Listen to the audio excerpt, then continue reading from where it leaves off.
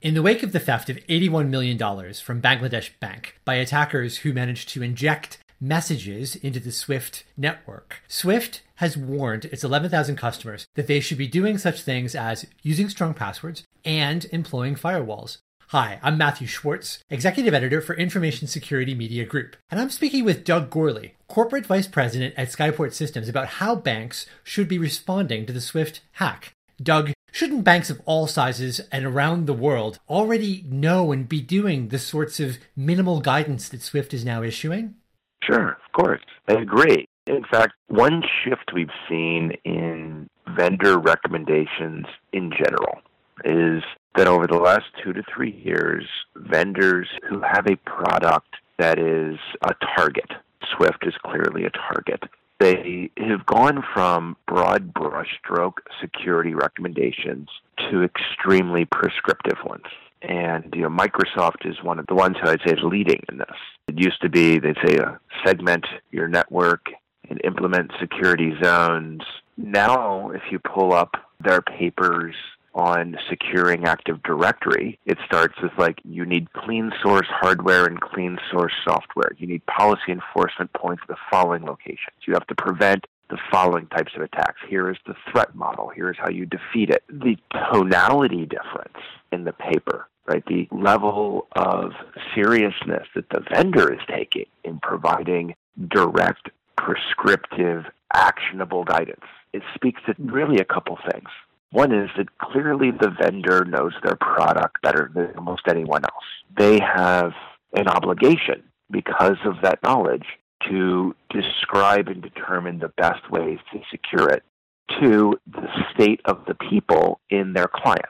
Biggest banks in the world are going to do an outstanding job 99 times out of 100 protecting these types of critical systems because they have the resources and the experience.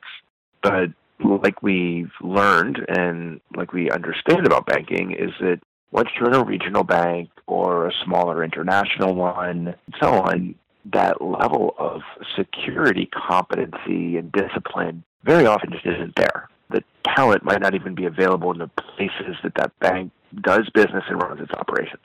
So it's incumbent upon the vendor to be able to teach and inform to the lowest common denominator what is the level of security capabilities, infrastructure, best practices, people, process, technology, so on, that has to be applied to secure their application. And I think the third thing that's fundamentally changed is the threat landscape. The professionalism and severity of the threats that we're seeing against these types of systems. One thing we've clearly learned in this breach is to whether the person or persons had insider knowledge or were insiders. It's unquestionable that they had knowledge.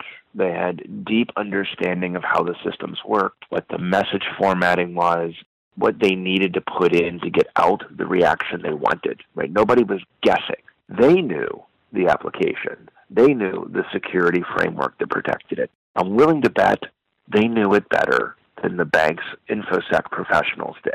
And we're seeing the result of that now. There, historically in IT, I think seems to have been a you should know how to do this. But what you're talking about here sounds like there's a showing you how to do this right isn't going to hurt anything and actually might help us all sort of push. The best analogy I can use, and if I'm to be a little bit predictive about what the outcome of these types of breaches will be, I'm betting within probably short order, but let's just gate it with some rational time frame of 2 years. There's going to be the equivalent of the payment card industry, the PCI DSS specification for security coming out for these types of applications, probably coming from the SWIFT Alliance. And it very well may be that a bank at least should, if not must, engage a qualified auditor to come in and audit their infrastructure and their processes and their people to ensure that they're operating their infrastructure in a way that serves their shareholders and their trustees and directors the best. I would not be surprised at all to see that type of regulatory change, which is we're going to create a standard, we're going to audit the standard, and if you want to move money over the SWIFT Alliance infrastructure, you have to be compliant with the standard and constant recertification against it. I'm guessing we will see a reaction like that. There's an interesting tension here in that SWIFT is a cooperative. It's owned by about 3,000 banks. And you see the tone of the messaging that they're issuing getting increasingly I don't know what the right word would be, but the most recent ones have been along the lines of, please, for the love of God, use strong passwords and firewalls. Swift's name, though, is getting dragged through the mud a little bit because everyone's saying, well, Swift is being hacked. And Swift is saying, no, we're not being hacked. These banks are failing to follow basic security practices. But that seems to square with what you're saying. It's in everyone's best interests that anyone using Swift isn't going to be on the receiving end of one of these attacks, whatever that takes. You're one of the biggest targets in the world right now. This is the easiest bank robbery ever. It's the safest, and it pays out a heck of a lot better than walking in a regional branch with a gun, right? So what you going to do? And Swift, you're right, their name is getting dragged through the mud because their application is the one that is being compromised. It is debatable because, one of the known attacks used a compromise of a user credential between Swift Web Service and the user. It broke that trust. Now, roll that back. Are they using the same authentication system that they use for the rest of the enterprise? Because you will notice that Swift supports Radius, TACACS, LDAP, and so on. Is it using the same central authentication store so that by getting a user to click on the wrong email or getting a user to go to the wrong URL, you have owned their laptop, you've put a keylogger on there, and you've garnered their user credentials? That is possible. Is it also that in the other one where they've taken over an application that has the ability to interface with the Swift MQ server, the message queue server, which most large firms use that messaging route. So it's the most important thing to protect. It's also where the reconciliation process is done.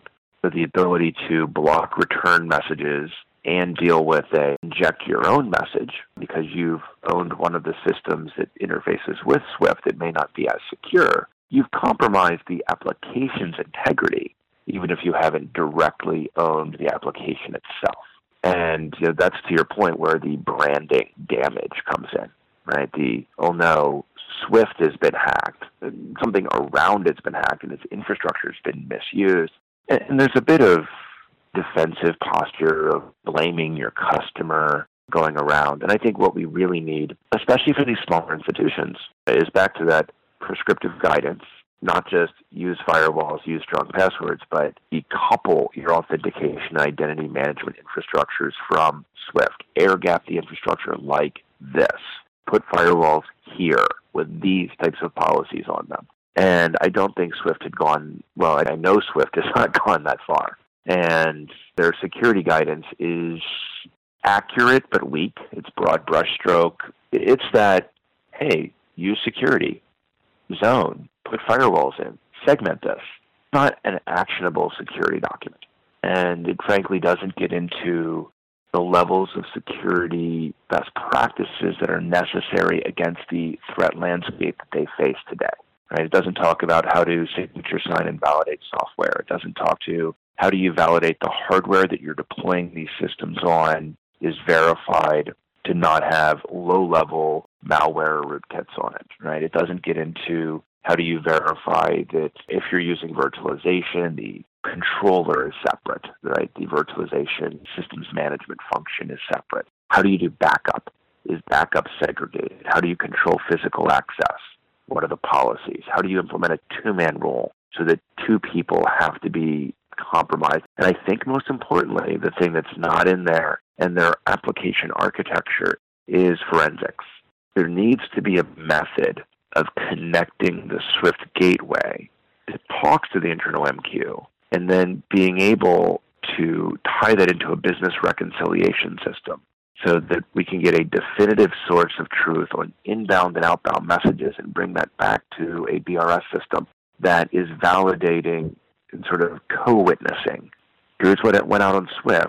Here's what our business processes have indicated should be done. And do a join between those.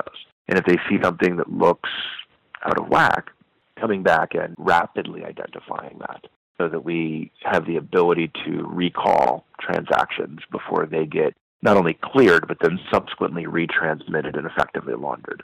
It is interesting that in at least two of the hack attacks, it appears that a PDF reader was subverted as part of the attack to block the information coming back to the banks that something bad had happened or that these false orders had been injected. Seems a pretty weak control to have fail and be able to move nearly $1 billion. That's the blocking the return path, right? So they identified a system that's in that message chain that could be easily compromised. And then by being compromised, they can block that return path. So the ability to do business reconciliation or detect this breach has happened or that this message went out or these funds were transferred was delayed. Right? It took more of an audit to find it than it took somebody looking at it going, this doesn't look right. Block this transaction. Or, hey, recall this one. It doesn't look right. It doesn't pass the sniff test. It's an incredibly well-orchestrated attack. And by the way, so is Target. So is JP Morgan. Right? The threat landscape that big business sees today is professional. This isn't 15-year-old kids sitting at home playing on the laptop they got for their birthday. It's not like when you and I were kids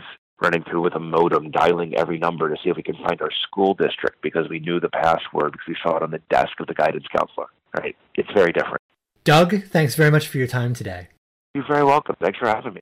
For Information Security Media Group, this is Matthew Schwartz. Thank you for joining us.